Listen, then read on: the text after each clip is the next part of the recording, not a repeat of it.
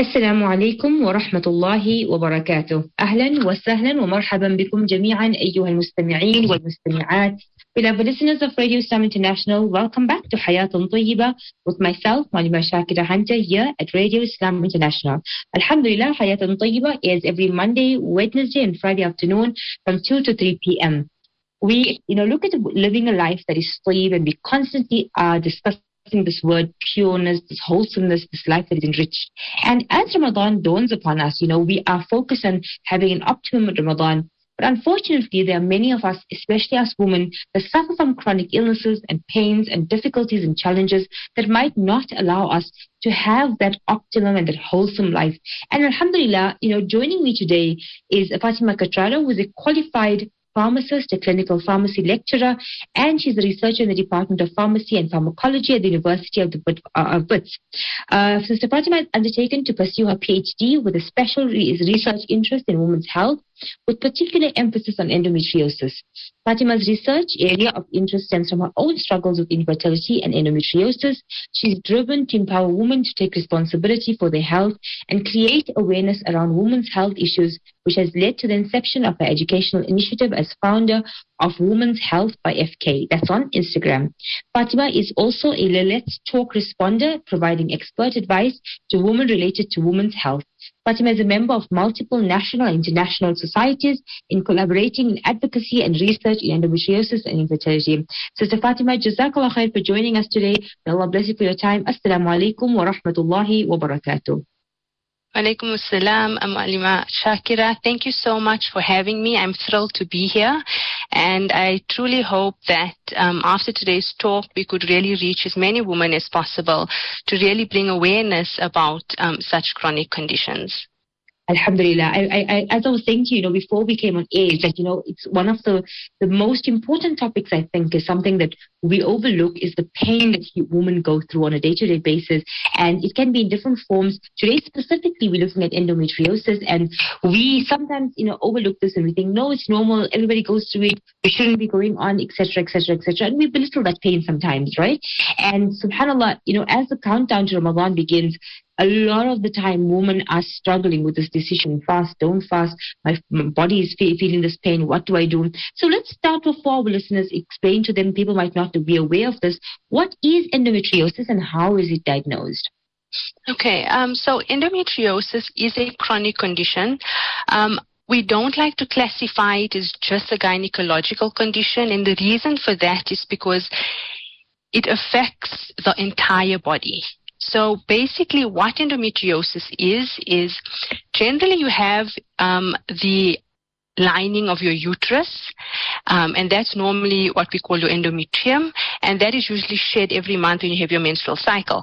Now with endometriosis, what happens is that lining that lines your uterus, a similar type of tissue grows outside the uterus, and it may grow not just outside the uterus, it may grow over your fallopian tubes, over your ovaries, and any other organ. So it may grow over your intestines, over your bladder, over your kidney, and that is why we term it as almost an complete body condition. In terms of the diagnosis of the condition, that is where it is very tricky. Currently, we have a diagnostic delay for endometriosis of between 8 to 10 years from the start of symptoms. And the reason for that is primarily the diagnostic tool. So there's no blood test that can test for endometriosis. And so the main and most accurate mode of actually diagnosing the condition is by laparoscopic surgery. And because it's not available in all settings, because of its invasiveness and because of its cost, medical professionals are usually very skeptical to go ahead and just perform the procedure with women who present with endometriosis type symptoms. We are moving now more towards certain types of imaging like transvaginal scans or MRIs that can locate certain forms of endometriosis. And we're now moving towards those modes of diagnosis in comparison to the past where it was predominantly just laparoscopic surgery. And so, Sister Fatima, when you look at many women, as you see when they go in navigating this, they often misdiagnose, right? Is that a main part of your research? That is, yes, correct.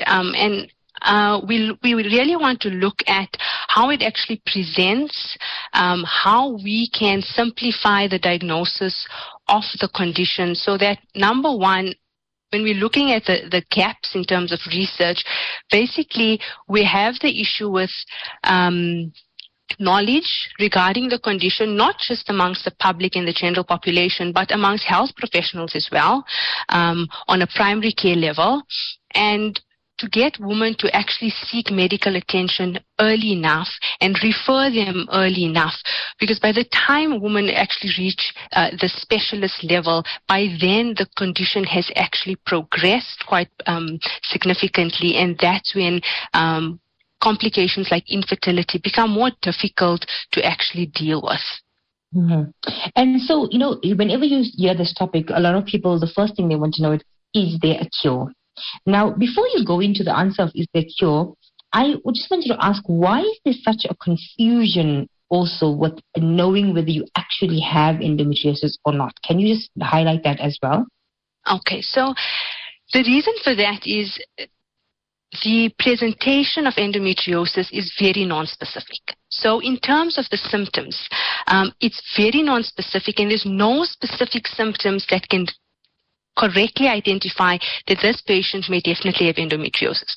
So the symptoms are non-specific. It's very vague. So patients may present, for example, with painful periods, which we term as dysmenorrhea. They may have this pelvic pain.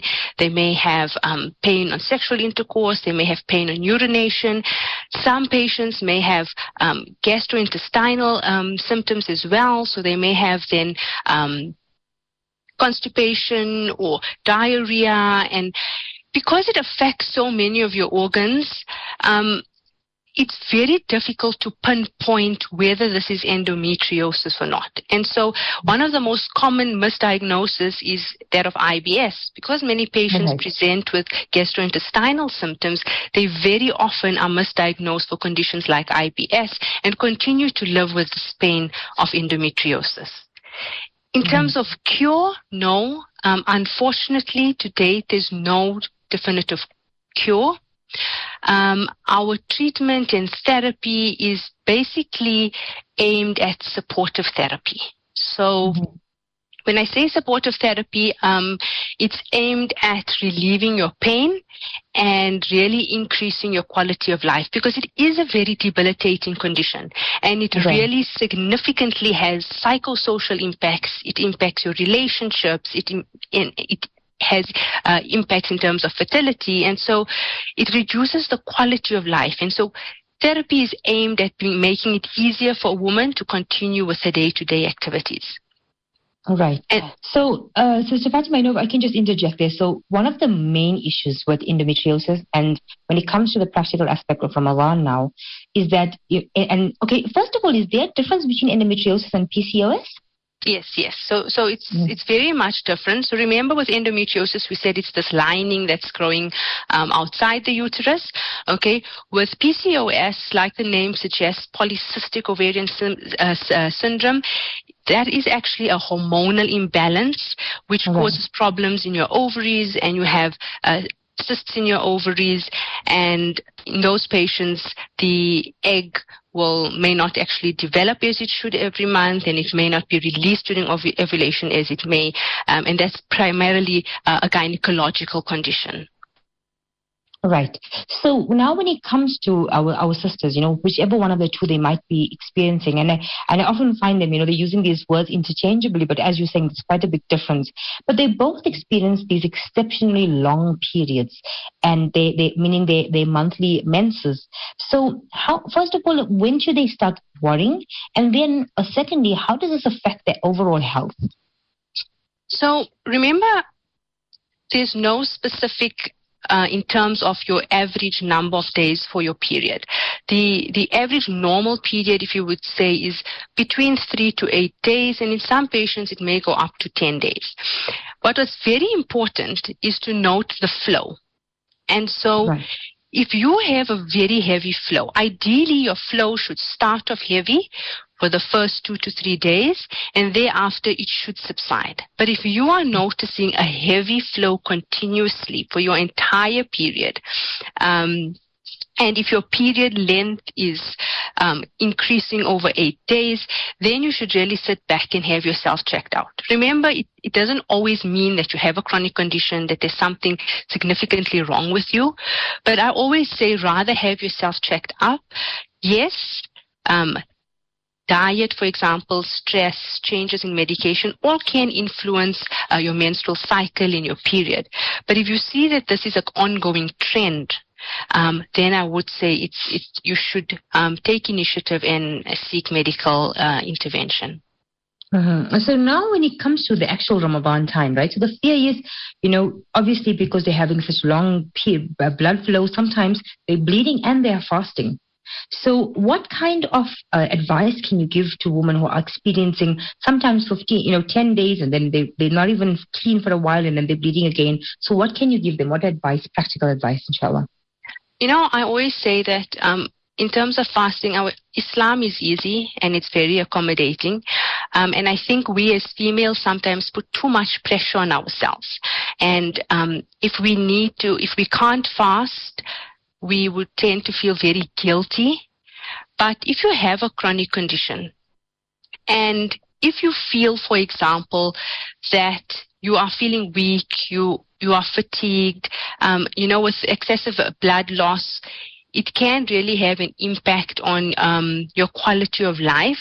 I would always say, if you feel on that day that it's really affecting you, take a day or two break in terms of your fasting so that you can regain your strength.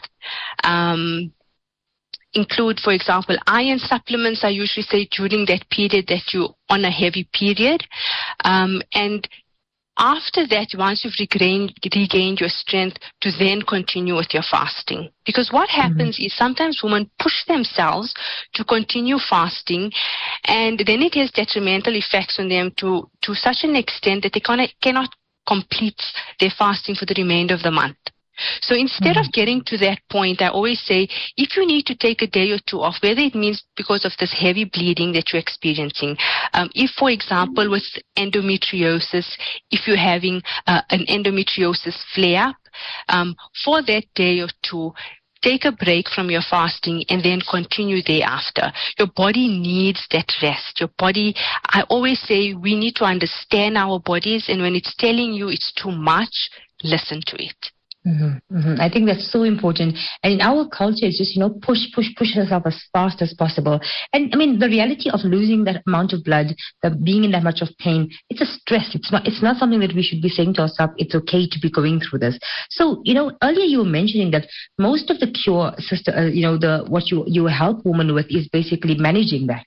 So besides them, resting and things, are there specific vitamins or things that they should be focusing on in developing themselves and eating especially? When it comes to eating and diet, particularly when we're talking about endometriosis, it has a significant impact. We spoke about endometriosis, and then there's what we call an endometriosis flare-up. So it might not be linked to your menstrual cycle. It can happen at any time. And what it involves are these periods where women have a flare-up of intense pain. The symptoms are intensified. They have this intense bloating and pain. And part of the management is looking at the diet. Because endometriosis is an inflammatory condition, there are certain inflammatory foods that may increase the risk of a flare-up. Okay, and so there's no one size fits all in terms of the diet, but we always say that women need to keep a journal and see which foods trigger your endometriosis flare-up. And the way to do that is usually I say, keep a journal and note down, okay, when you had a flare-up, what did you eat that may have caused this flare-up? And if you see cutting those out actually relieves the number of flare-ups you have. Thereafter, you can slowly try to reintroduce those foods and see if that is actually the cause of a flare.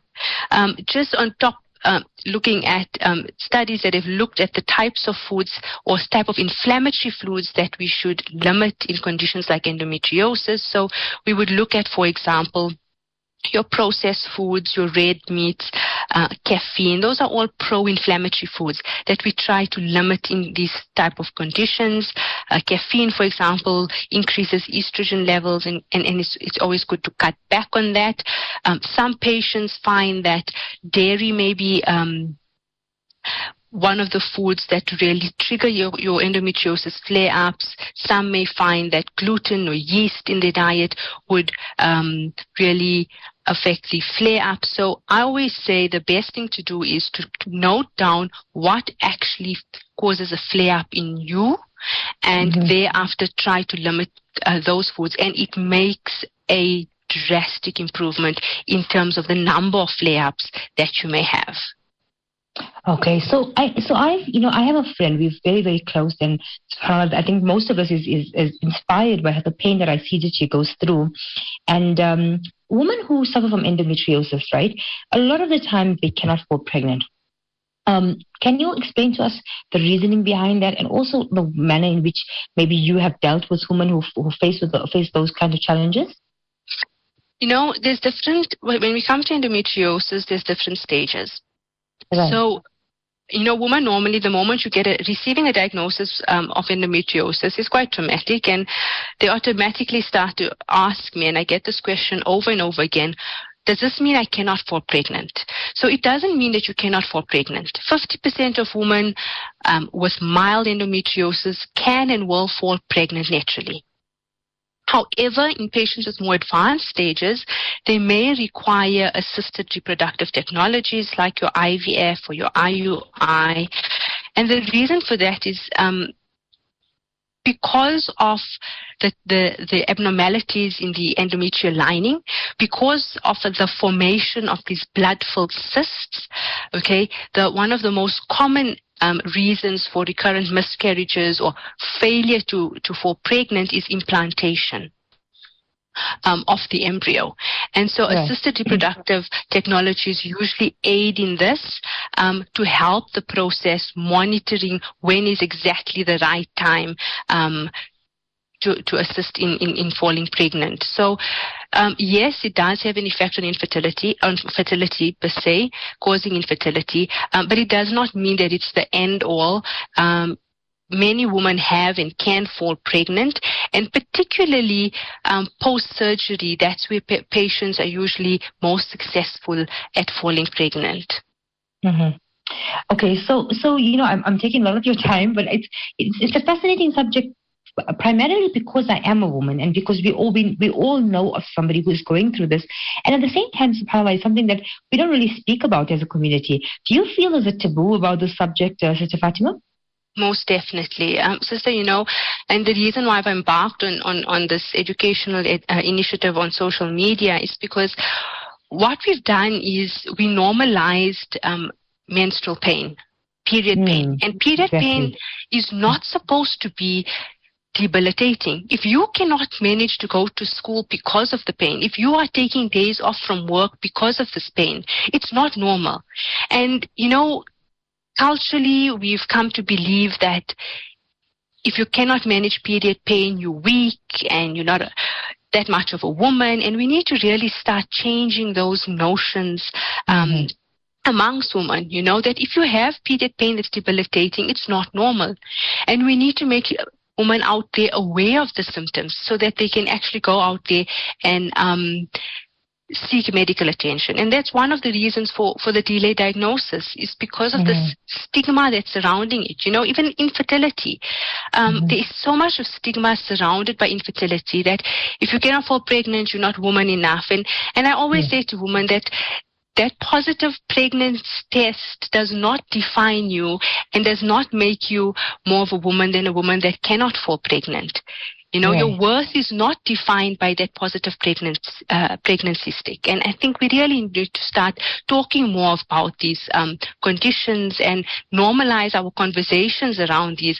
And that just makes it also easier for women suffering with these conditions to be able to talk about it, so that they don't feel as if they are judged when they come out about these. And so education like this about conditions are not only aimed at a woman suffering from these conditions, but it's aimed at the general population, because for all of us at some point in your life, you will either know a family member, a friend, a colleague, an employee, a student, someone that you would come into contact with, a neighbor that has these conditions or is suffering with the condition. And if you understand what it entails, you'll be able to approach them in a much better manner.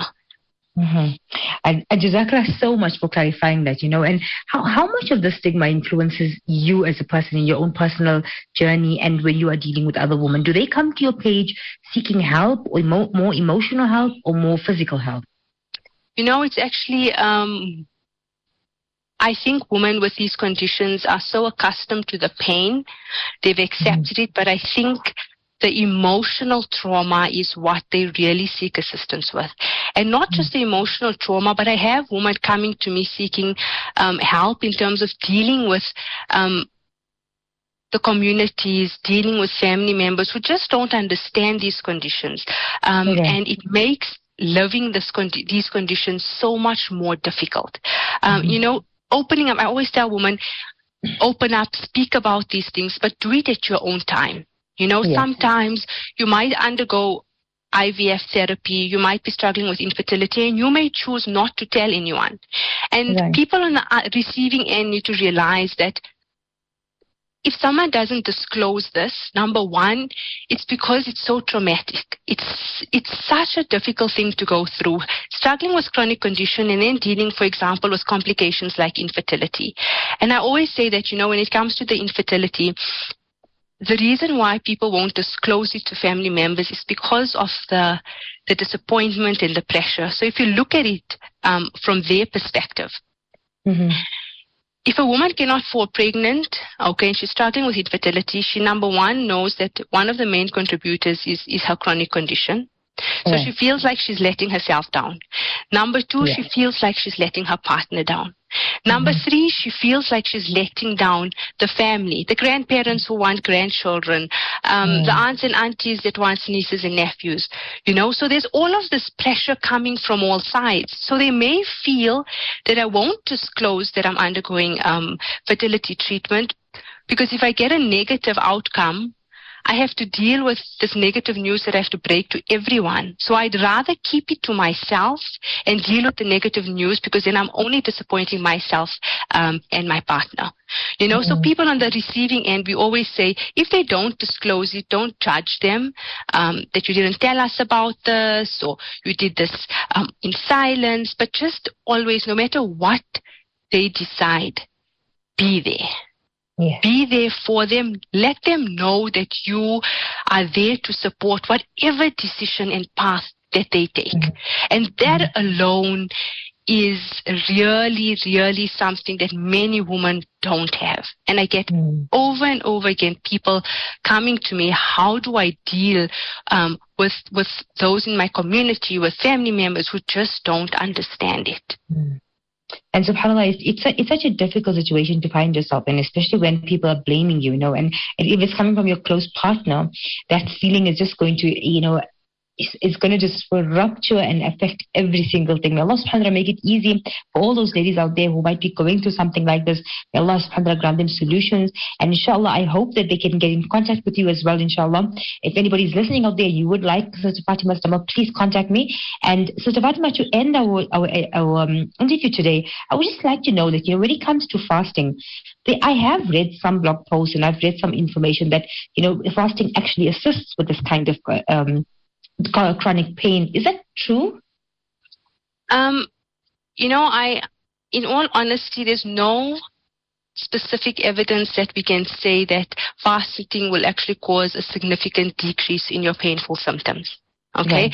However, what's important to note is that fasting as a whole is known to lower inflammation. So we know that it lowers inflammation, it reduces oxidative stress in your cells. So particularly with conditions like endometriosis, that's where our thought process is, that it may assist in your painful symptoms. It may be more useful in patients, for example, with PCOS, because it is effective in reducing insulin resistance. So there we have a more clear-cut understanding of its usefulness.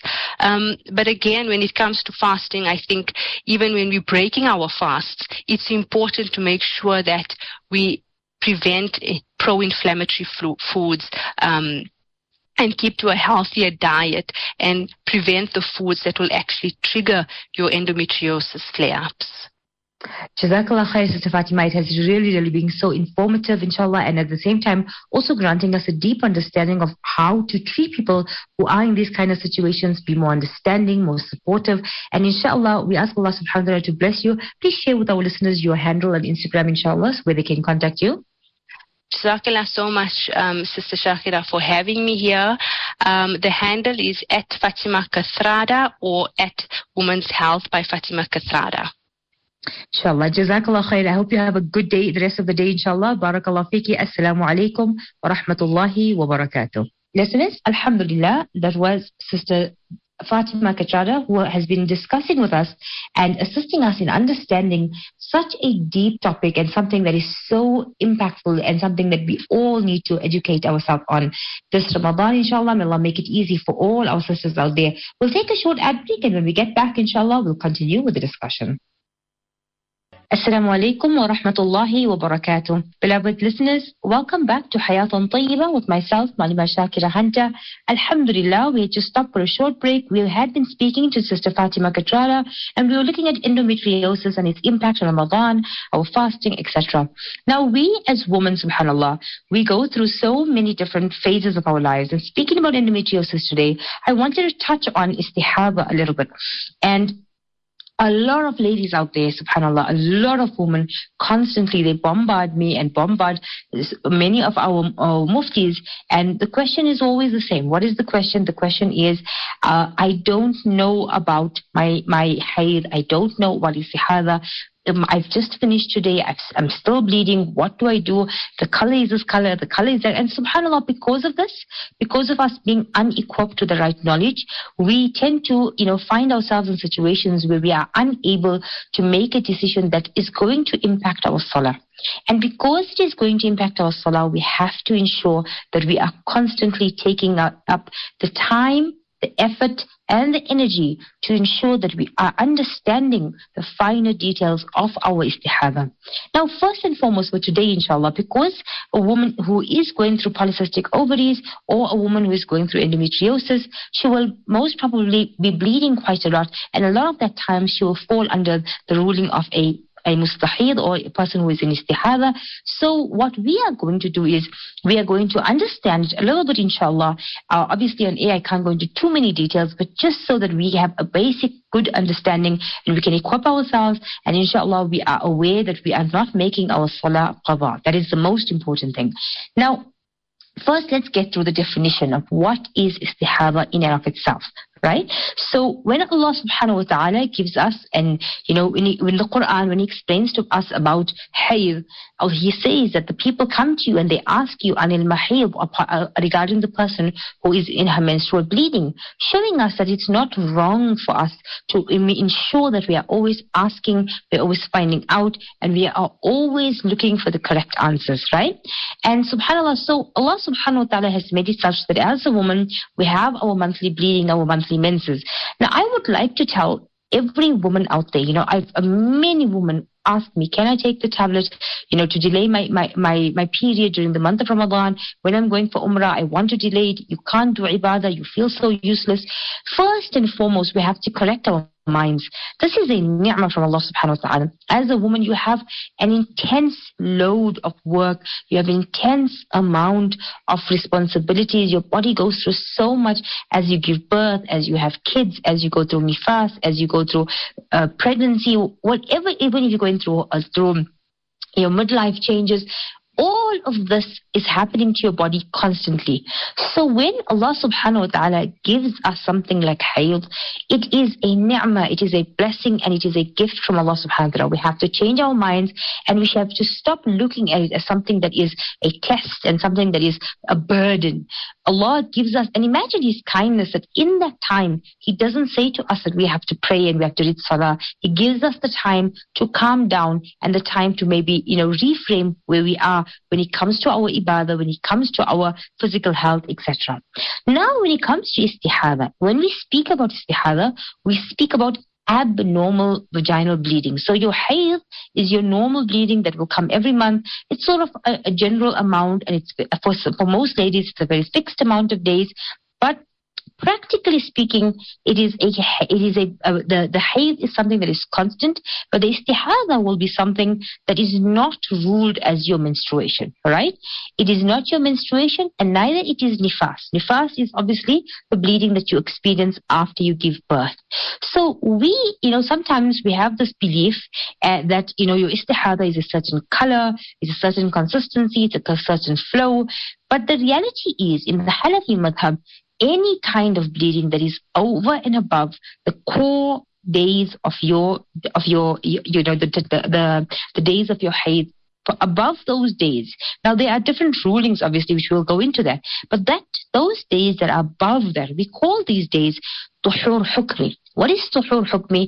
That means that a person is, whether that person is bleeding or not, that person still is regarded as being pure.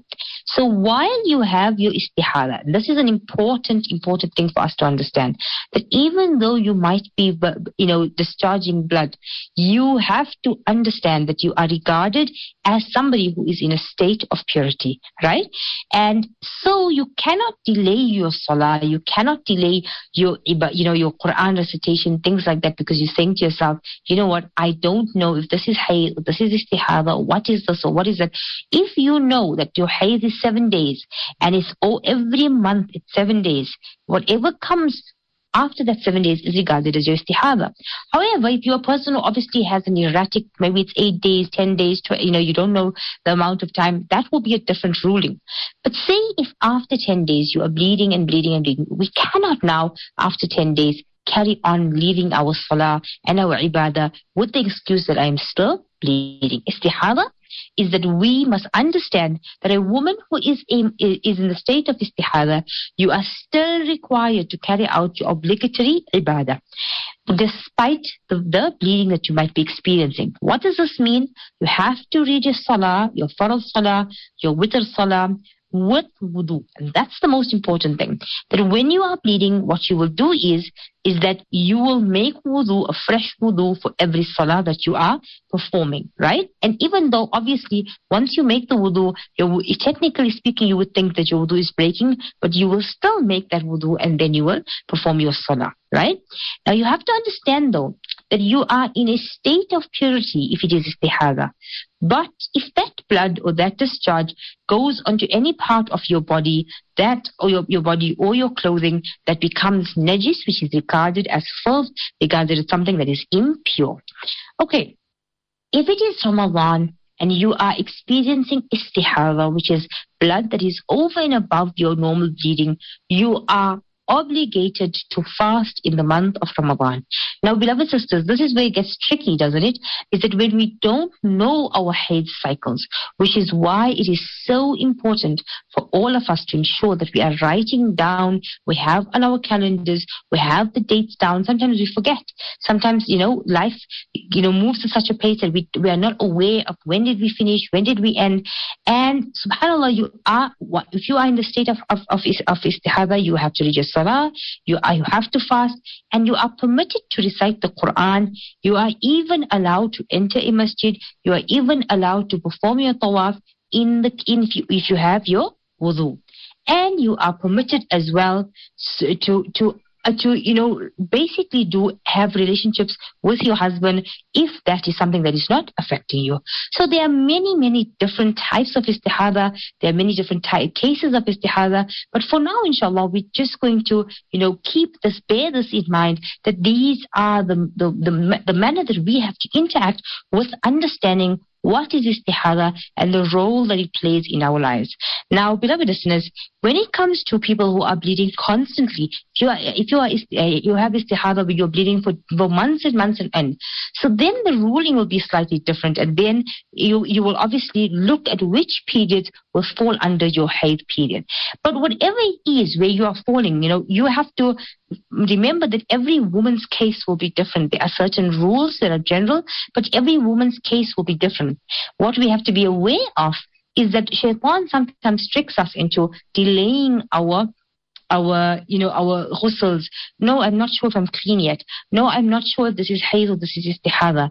You have to be extremely aware that when my hayd is over, it's now time for istihada, then I need to make a ghusl, complete my hayd, and now I must mentally tell myself that if I'm in a state of istihada, I have to obligatorily make that wudu before every salah, so that I am not performing salah with the same wudu from the previous salah. Inshallah, may Allah subhanahu wa ta'ala make it easy for all of us who are experiencing this, inshallah, and we ask Allah subhanahu wa ta'ala to make it easy, especially for those ladies who are going through endometriosis or polycystic ovaries or any kind of chronic pain that is allowing them to be, feel this crippling emotional baggage that comes with it. We ask Allah subhanahu wa ta'ala to balance it all for all of us and to make our bodies a place of healing. Ameen, Allahumma ameen. Jazakallah khair for joining me at Hayatun Tayyibah today. It has been a beautiful, beautiful segment, and I've learned so much with Sister Fatima. Inshallah, please give her a follow. Look and see if you can educate yourself, educate your family members. Inshallah, keep us in your du'as. Have a lovely afternoon. Assalamu alaikum wa rahmatullahi wa barakatuh.